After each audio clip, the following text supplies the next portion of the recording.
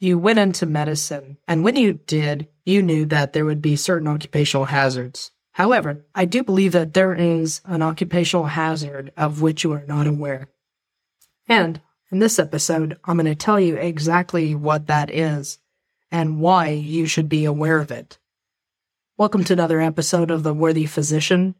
This is a podcast that helps you to combat physician burnout and to ignite your passion for medicine. I'm your host, Dr. Sapna Shah-Hawk, protecting yourselves against the occupational hazard of physician suicide. A letter from Rupinder Lega, who is a child, adolescent, and adult psychiatrist in the LA area. Her letter is very moving, and it is titled, My Love Letter to the Graduating Medical School Class of 2023, dated March 20th, 2023. Dear graduating class of 2023, by now, most of you have figured out where you matched. Hopefully, the celebrations are well underway. You've been through so much and worked so hard. As you labored toward this momentous finish line for decades, you have danced upon the dreams of your ancestors in two ways. Crossing the finish line is literally a fulfillment of the dreams of ancestors who gave and lost their lives for you. However, the suffering involved, bearing the immeasurable weight of the oppression and abuse endemic to medical training, is nothing that your ancestors would ever wish upon you. My name is Rupi, and that is the author, and I am a practicing healer, open parentheses, medical speak, double board certified child and adolescent and adult psychiatrist, close parentheses, who completed the same medical school experience you just did in 2009. To be honest, I barely made it through because I found the experience to be so annihilating of my spirit and eroding of my soul.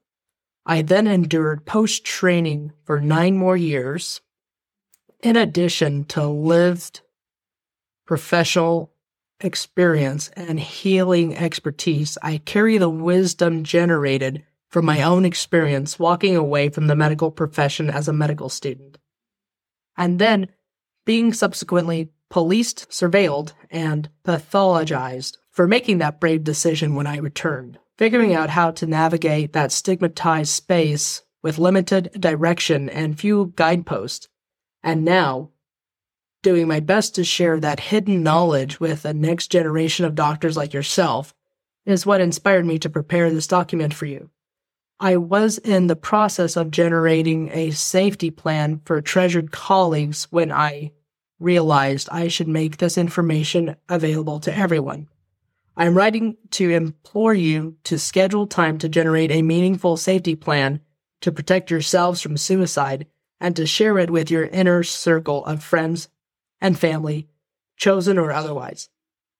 I am asking for an hour a week for the next few weeks or months, so that it can be finalized by the beginning of June. I imagine that no one is going to put this on your medical school graduation to-do list, which undoubtedly involves licensure, NPI registration, finding a place to live, and debt referral. In fact, I anticipate criticism for alarming you unnecessarily, but those of us who have been in the profession long enough owe you the benefit of our wisdom and a harm reduction strategy for the pain inflicted upon you. I hope the following step-by-step points and related checklist help you generate a plan to protect yourself. It is the healthiest and most vibrant of us who are the most allergic to the toxicity of medical training and therefore most prone to falling apart. This planning is not a sign of weakness, rather an assertion of your health and well-being. May you never have to use it, and may you be ready and determined if you ever do. I offer this letter not only as a show of love, but also as a formal apology for failing you. We, the previous generations of physicians, have lacked the imagination necessary to organize and demand the 21st century Flexner report needed to transform your training experience. As a result, we have served you up a disaster. Perhaps, if you're able to better protect yourself, you and your colleagues will have a little less trauma to bear and a little more freedom to insist upon something better for the generations that follow you. I wrote this letter in that spirit. This letter serves as a mandate for elder physicians to facilitate the safety planning outlined below. I am now going to read the list, and the link to the entire letter will be in the show notes. Number 1, recognize suicide as an occupational hazard. Number 2, know that you have done nothing wrong and it is not your fault. Rather, you have been failed. Number 3, make sure your family and friends recognize suicide as an occupational hazard. Number 4, identify a safe support for weekly, twice monthly check-ins.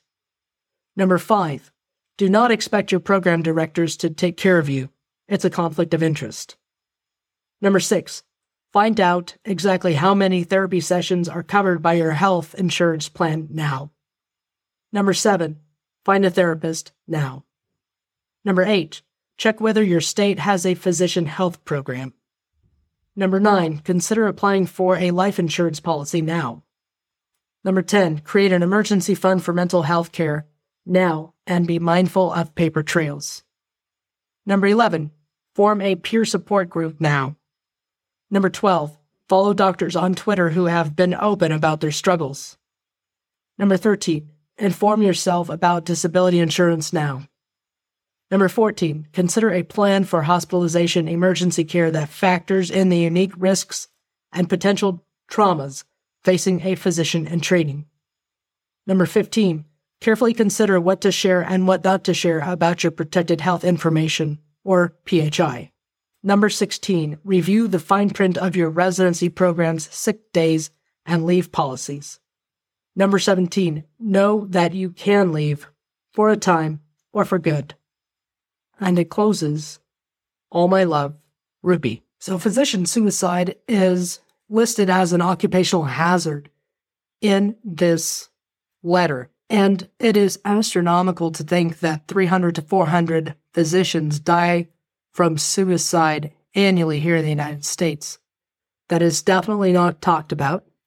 It is a statistic I found upon my research about physician burnout and suicide in 2019 after my best friend, Dr. Bicker, died from suicide. And it absolutely is an occupational hazard because we as physicians are not able to seek mental help without being scared of professional repercussion. We are human. We have emotions.